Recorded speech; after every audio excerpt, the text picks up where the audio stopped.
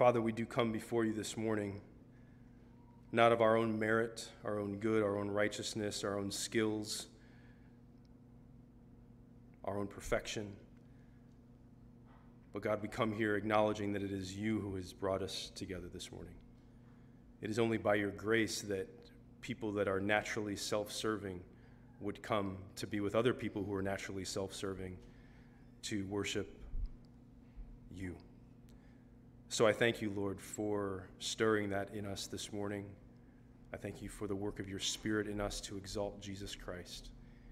And I pray that he would be exalted in what is said this morning, and specifically in his word, that we would be people that are affected by the beauty of our Savior. And it's in his name that we pray. Amen. Again, we're in 1 John chapter 2, starting in verse 18. I have a question for you, first of all. How do you wait? How do you wait? Did you have to wait any this week? Some of you might be thinking, kind of like I am sometimes, well, I wait throughout the week for the Bears game.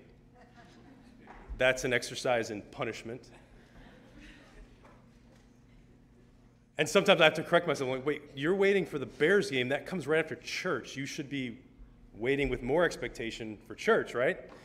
What else have you waited for? Have you been in a waiting room this week? Did you have to wait on the phone for an operator to answer? Were you just in some other situation where you were waiting with other people and then you looked around and everyone is on their phone? That's the way that we wait these days, right? Sometimes you might not even realize that you're waiting. There's just like a pause in life, and whoop, there it is. How do you wait? The Puritans had a concept for what's called wakefulness, and they talked about waiting for Christ's return with a wakefulness, being awake to the reality that he would come. So maybe the next time you're waiting and you can see the sky, maybe the next time you're waiting, put away your phone and look up at the sky and see if you'll see Christ return. Do we think on Christ's return in those sorts of tangible ways, anticipating that today may be the day? Well, let me tell you, after doing a funeral this week, it's a very clear, sharp reminder that death is real, that eternity is real, that Jesus is coming back to judge the living and the dead,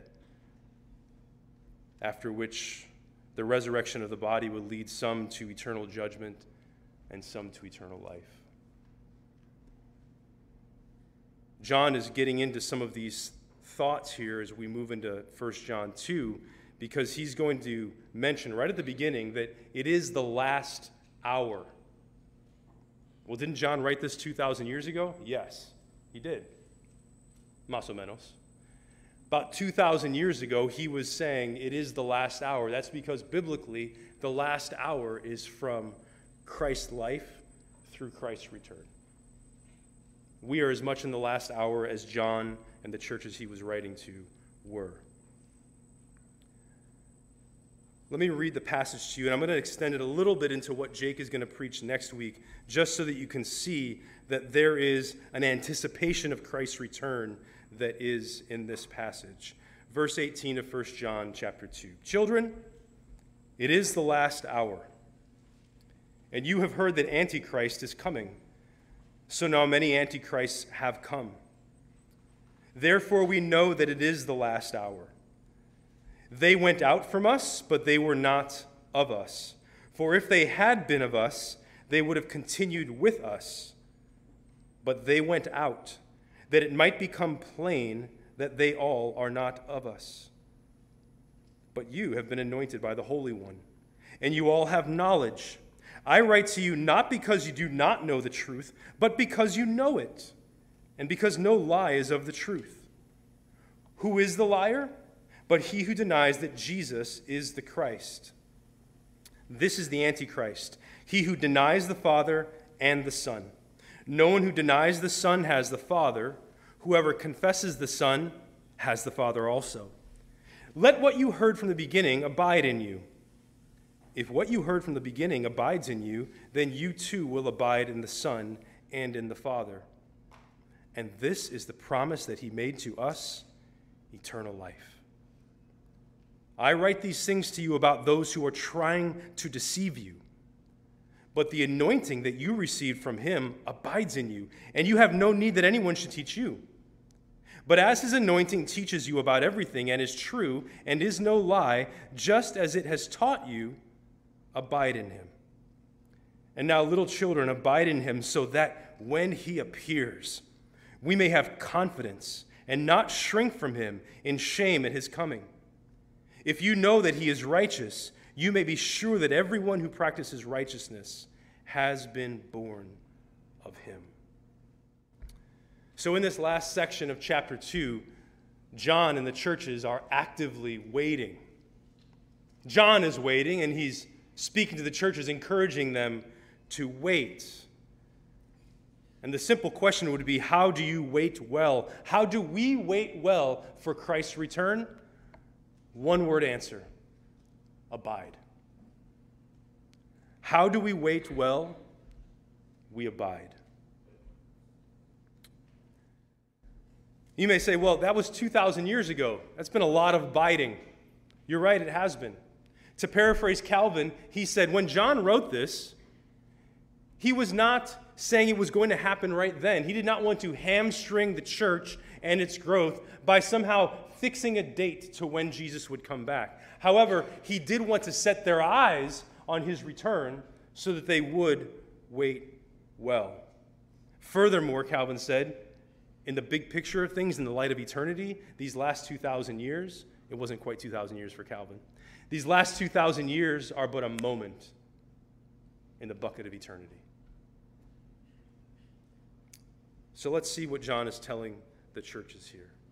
These churches have gone through it because some of those who were part of them have left them. We've been calling them the secessionists. Think of the Confederate States of America seceding from the Union. This is what, in a way, has happened with these churches. People have left. People have left. So John addresses the surprise of these people leaving, their secession, that these churches have experienced. Some from their churches, some have left from their churches, and, sorry, got tripped up there. They left their churches, but it's not like they left quietly. They left rebelliously. They left heretically. As it talked about in chapter 1, they still claim to have fellowship with God the Father. They still claim that they have no sin in them. And they claim that what they do is not actually sin. John has already refuted their claims in chapter 1, concluding that such claims by these secessionists actually make God a liar. For them to believe these things, they are calling God the liar. However, these churches have lost people that they know, people that they loved. They were friends, even family perhaps. As these churches were getting footholds in these Asian cities, these were doubtless people who co-labored with them, even suffered persecution and alienation from the surrounding community. They seemed to be lovers of God, and now they have gone raising a stink of heresy. These churches are shaken. To which the churches may have asked this question of John: why did they leave? Why did they leave? And John, seeking to give them assurance in these last days, in this last hour, says this is why they left. And he gives 3 reasons. Number 1, verse 18, it is the last hour. Antichrist is coming, and antichrists have come. What does John mean by saying it is the last hour? Well, in Hebrews 1, chapter 1, verse 2, the author of Hebrews says, "In the former days, God spoke to us through the prophets. In these last days, he has spoken to us by his Son." So again, John is saying ever since Christ was here, it is the last hour.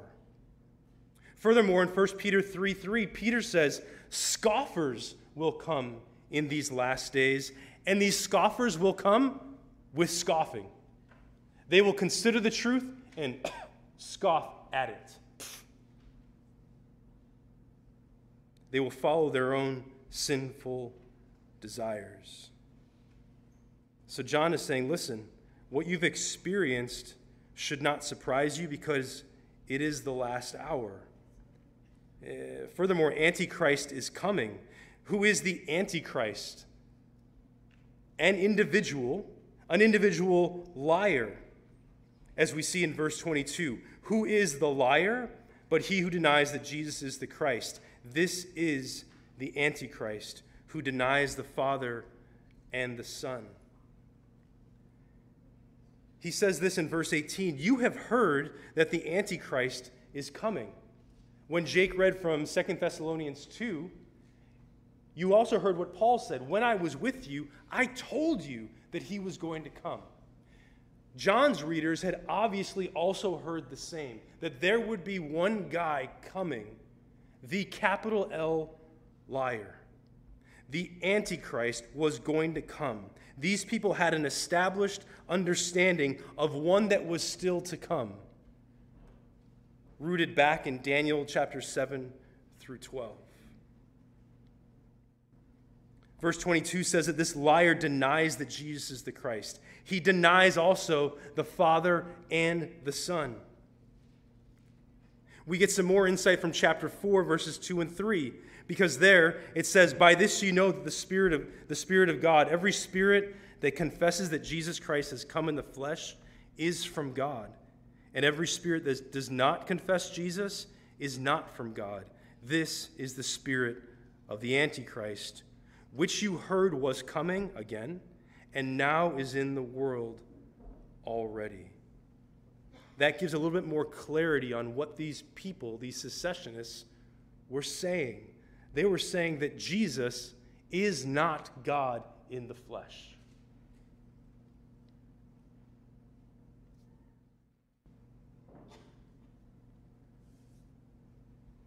Further on in 2 Thessalonians 2, according to Jake earlier, this lawlessness of this lawless man, though he had not yet arrived, that spirit of lawlessness was already at work in the world, and that lawless one would be revealed. Specifically, Paul says it's an activity of Satan. So active and so powerful will it be that this Antichrist will be able to perform signs, false signs, wonders, with power that will deceive those who are perishing. So this is a guy that is still to come. Who will it be? I don't know. Will he be? According to John and to Paul and to Jesus, yes, he will be. And he will be the Antichrist. But I want you to catch something here. John's focus is not actually on that guy, on the Antichrist. His focus is on, "So now many Antichrists have come." These Antichrists, the spirit of the Antichrist, as it says in chapter 4, is in the world already.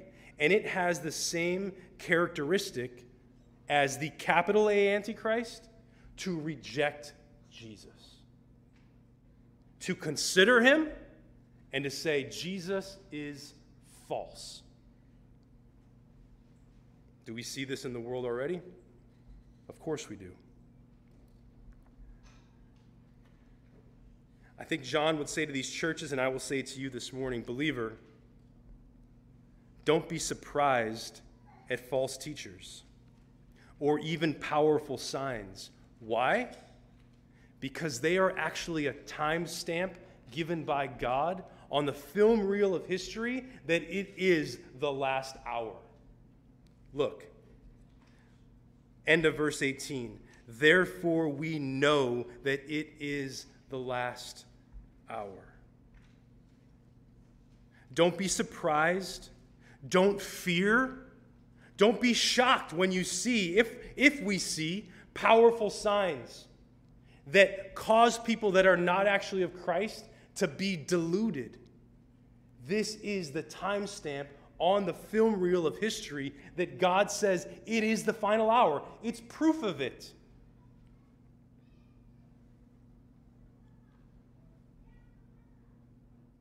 Take heart. The last hour means Jesus is coming soon. And what did Paul say in 2 Thessalonians? Jesus is going to show up and he's going to kill the Antichrist with the breath of his mouth and bring him to nothing simply by the appearance of his coming. So, believer, take heart. Why did the secessionists leave? Number one, because it is the last hour. This is what happens in the last hour. People leave. Second reason is in verse 19a. They went out from us, but they were not of us. For if they had been of us, they would have continued with us. Another reason why they left, they were not of us, because if they were of us, they would still be with us. That sounds kind of like Ridley from John. What he's saying is this: if they were part of the actual fellowship in Christ, they would not have left. See, John defines the children as those who believe in the name of the Son of God, later on in chapter 5. The core identity of the children that John is reading to is they believe in the name of the Son of God, Jesus Christ. Yet these people who have left the church, they have left because they do not believe that Jesus is the Christ. So these people, as harsh as it may sound, are literally antichrists. They have rejected Christ. In chapter 3 of John, Jesus says, those who believe in the Son are not condemned. Those who do not believe in the Son are condemned already. Christ ones versus antichrist ones. Jesus makes it very clear. John makes it very clear here. They have left the fellowship of Christ. Therefore, they are of the fellowship of the Antichrist.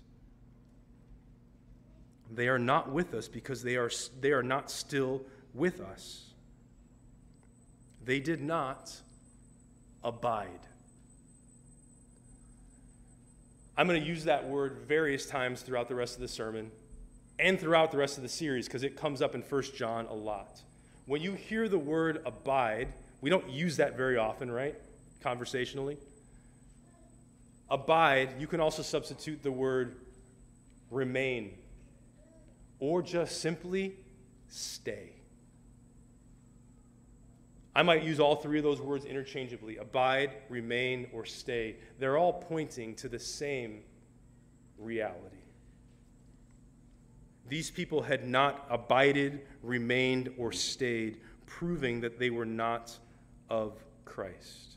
Which brings us to the third reason why they left: that it might become plain that they all are not of us.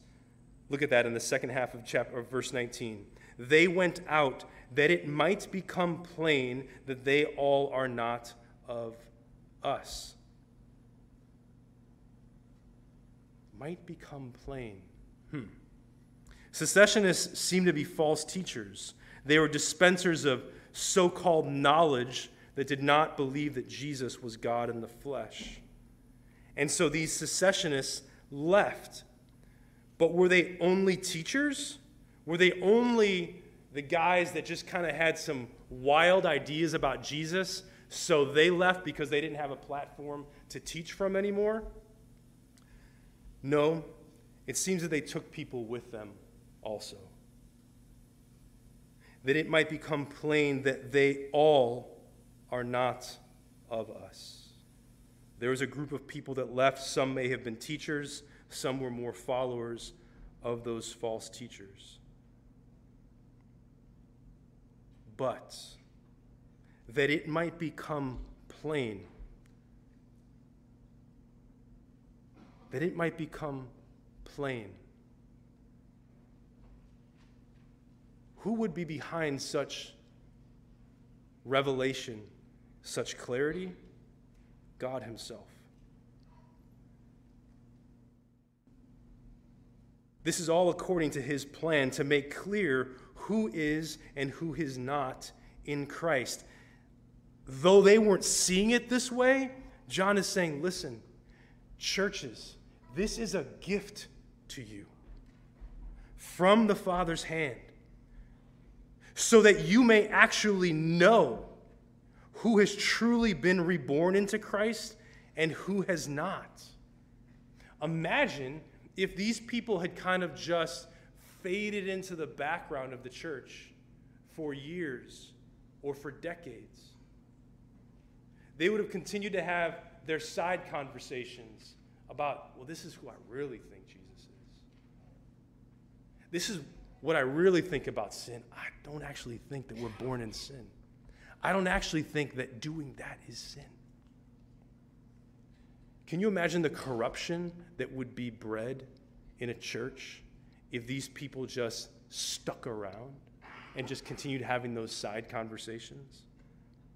The fact that God would be so good to the church that this secession would make it plain that they are all not of us should be understood as a gift.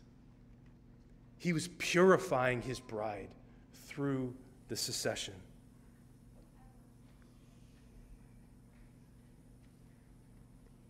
To which the church may say, okay, that's helpful to understand why they left. It is the last hour. They were actually never of us, even though they were with us.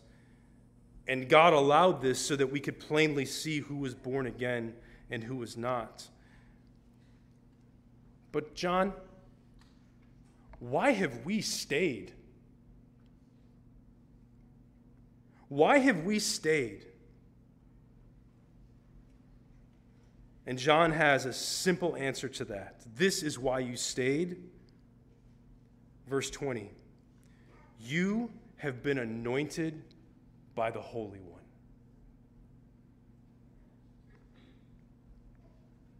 You have been anointed by the Holy One.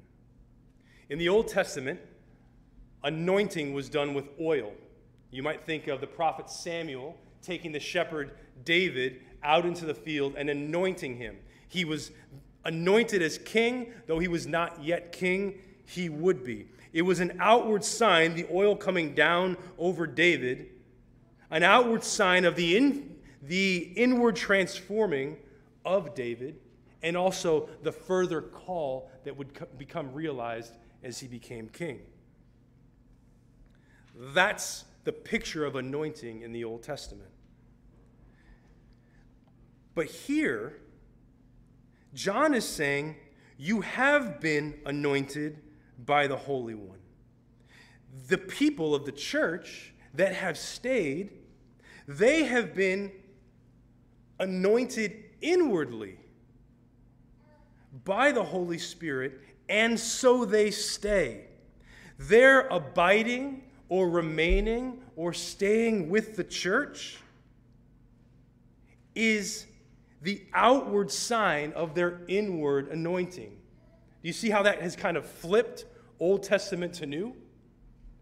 Old Testament, there was an outward sign of what was done inwardly. That was the anointing. Now the anointing has happened inwardly, and there's an outward sign of it. What is it? You abide.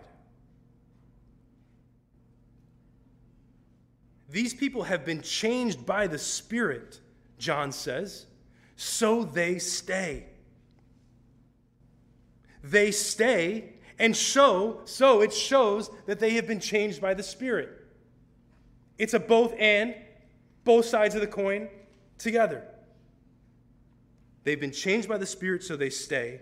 They stay because they've been changed by the Spirit. See, hear this. The surest sign that one is actually a Christian is that you find community with Christians. That is the surest sign. It's not your Bible reading plan. It's not your prayer dedication. It's not the date that you look back to when you were in your early teens, when you walked up to the front of a stage and you bowed down at church camp and said, that was the day that I was born again. It may have been, but it also may not have been. The surest sign that one is a Christian, has been born again, is that that person remains with Christians, others who have been born again.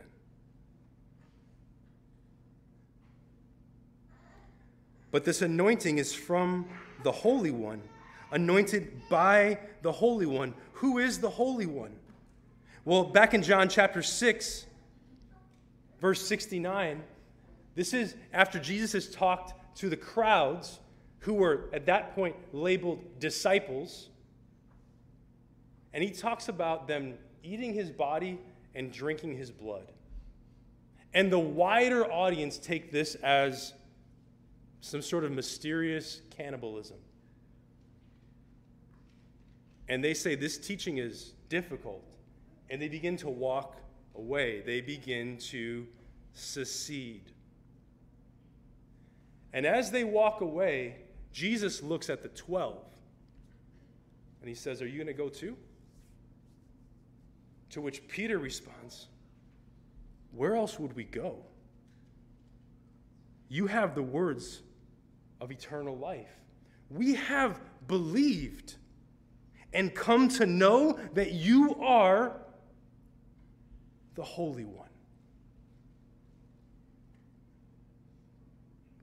Here it's saying, you have been anointed by the Holy One. Christian, consider the intimate, eternal reality that if you have been born again by the Spirit, aka anointed, renewed, reborn, regenerated, taken from being dead in your sin to being alive in Christ, it was Jesus' personal application of his saving power and love to you.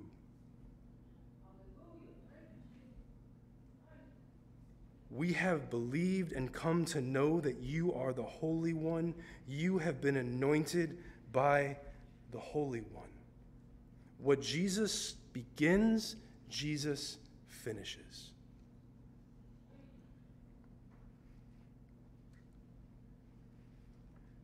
Later on in John chapter 20, this is after Jesus' resurrection, he's meeting with the disciples, and he does sort of a peculiar thing. He breathes on them and says, receive the Holy Spirit. This would be a peculiar thing, except that is happening in the same Gospel of John, where earlier in John 3, Jesus said, you must be born again. You must be born of the flesh and of the Spirit. This reality that we need the Spirit to intervene. And Jesus intervenes to the disciples. It's not clear in the text, I'll admit, but I do wonder if that was the time when the disciples were born again. Up to that point, they had been followers, yes. But was it there, having seen the crucified and resurrected King before them, that they received new life from the breath of the Spirit of Christ? We don't know the answer to that, but we do know the answer to this. He's done that to us.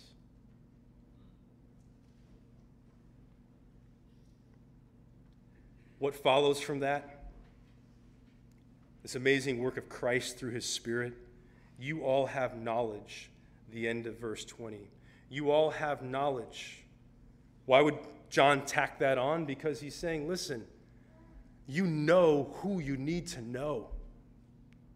These secessionists are going all over the place, espousing these crazy theories, denying Jesus in the flesh, denying original sin, denying that what they do is actually sin, and saying, yeah, we're still good with God.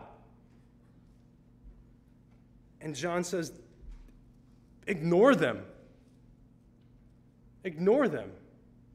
They're heretics. You all have knowledge. It makes me think, we talked about last week about these different categories of people up top. We talked about the little children. There's a few verses earlier in chapter 2. The little children in both verses 12 and 13 being all the people. Then it talks about the fathers. And then John speaks to the young men. It makes you wonder, in the context of those local churches, what the battle over the truth of Christ really looked like. I mean, the churches were young. The churches did not have the New Testament, by and large. No wonder John was telling the fathers, stick with Jesus. The rest of the church needs you. No wonder he was saying to the young men, you are strong. The word of God abides in you. You have overcome the evil one. These guys needed the encouragement to step up to the plate and defend sound doctrine. To step up to the plate and say, Jesus is the Christ and he is Lord. And so they had, and John encourages them in this. You know the truth. It continues on, verse 22. Who is the liar but he who denies that Jesus is the Christ? This is the Antichrist, he who denies the Father and the Son. No one who denies the Son has the Father. Those heretical dudes, those secessionists, they may claim the Father, they don't have him. You can only access the Father through the Son, and they've disavowed the Son. Whoever, however, confesses the Son has the Father also. Churches, believers, you know the truth. You all have knowledge. You have confessed the Son, so you truly have the Father also. You have no need for extra knowledge. So whether you're a father or a mother, a young man, a young woman, a little child, or somewhere in between, may our gaze continue to be fixed on Christ and Christ alone.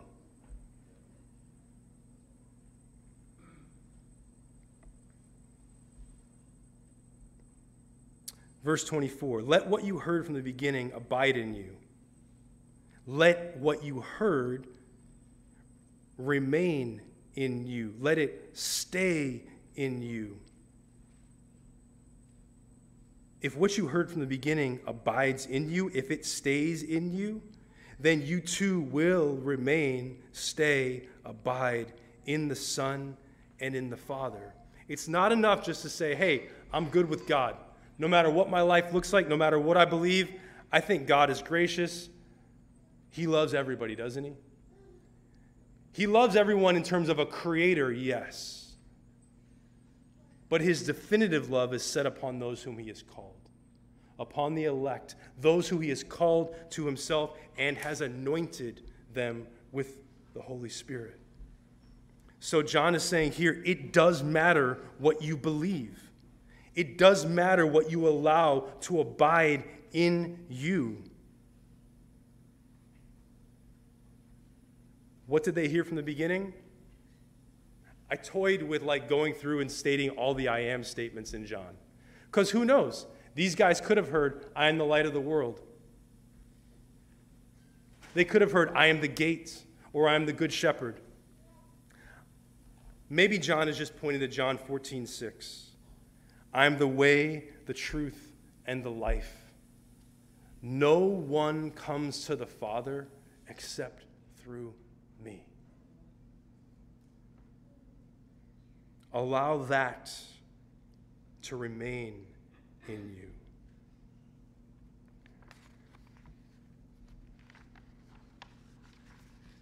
verse 25, he utters this incredible promise. This is the promise that he made to us, eternal life. That is an amazing but logical promise. Because if someone has been saved into Christ and has fellowship with the Father and with the Son,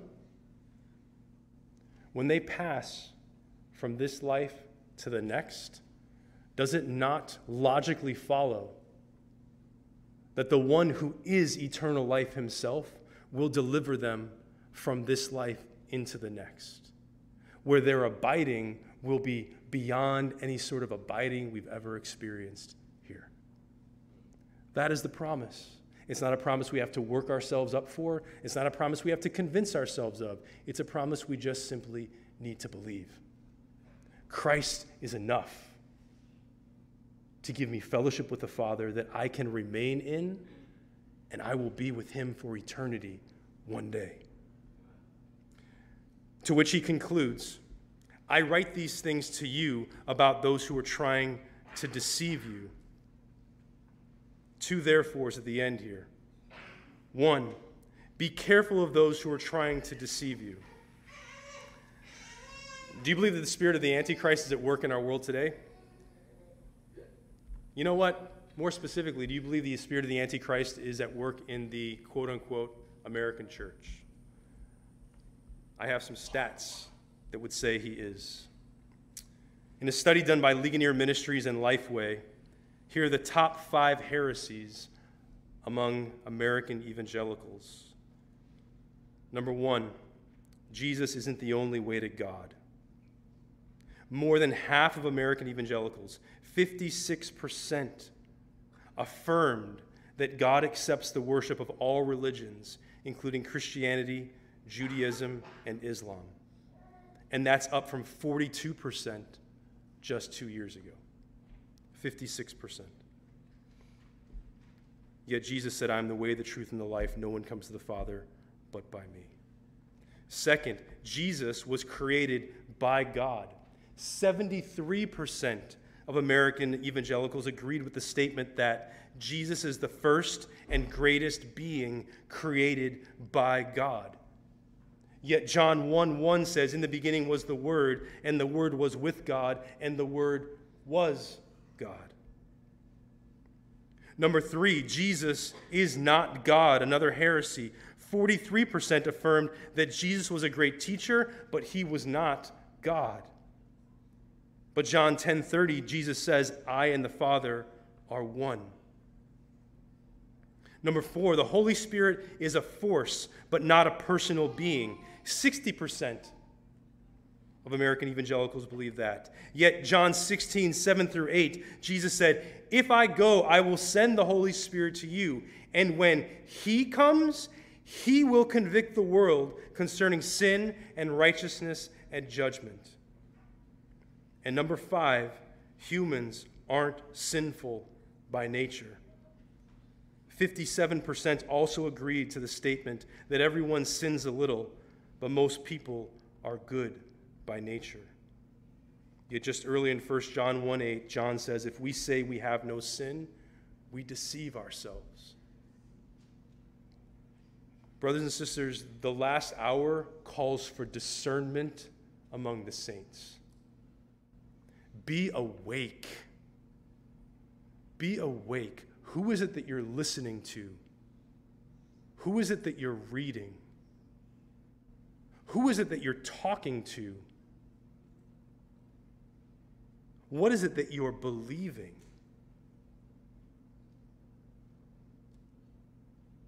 It seems to me that the American church has already largely drunk the Kool-Aid of the Antichrist secessionists, and it's showing.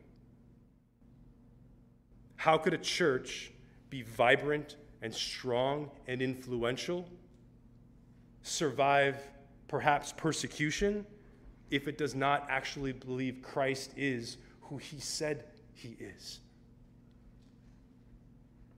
Why should we be surprised when people fall away from the fake Christ that they've kind of liked, That I accepted him when I was 6. You accepted him? Bro, by his grace and mercy, maybe he accepted you.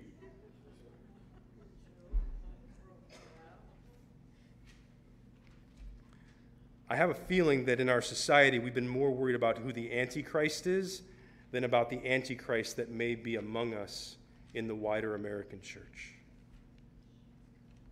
Brothers and sisters, this is why we take membership and eldership seriously here at Edgewater.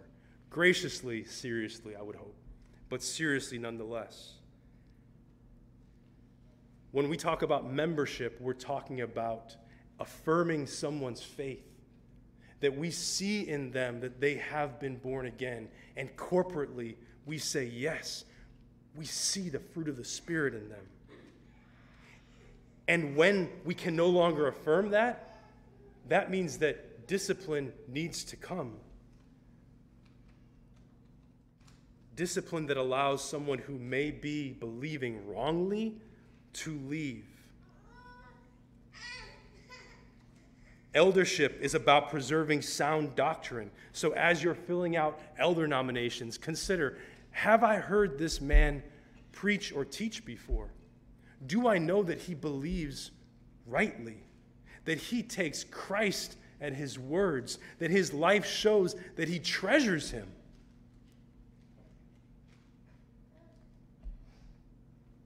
We must be clear-eyed on the real possibility of false doctrine, not just widely, but within us too. Wolves are real, and wolves come in sheep's clothing. But that's not how John finishes here. He gives them this warning, but then he also encourages them. Verse 27, the anointing that you received from him abides in you. That anointing is the Holy Spirit. Did you just hear what he said? The Holy Spirit abides in you. The Holy Spirit lives inside of the Christian. The Holy Spirit lives inside of the Christian. The Holy Spirit lives inside of the church. Don't discount his faithful presence. The anointing you receive from him abides in you, and you have no need that anyone should teach you. This is going back to what Jermaine read earlier from Jeremiah chapter 31, where God, through Jeremiah, talks about the new covenant, where God himself would write his law upon their hearts, so that no one would need to teach one another, saying, know God. And God says the reason you don't have to teach one another, know God, is that they're all going to know God.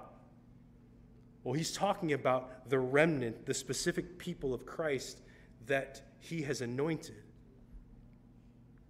It does not mean here, John is not saying, so stop going to church, stop listening to the sermon, stop reading good books that inflame your love for Jesus. What he's saying here is that you don't need these dudes, these secessionists, to somehow tell you, hey, I've got the secret sauce. Trust Christ. Continue to dive more deeply into Christ, his sufficiency, his sacrifice, his resurrection, his ascension, and his return. And live life in light of those facts.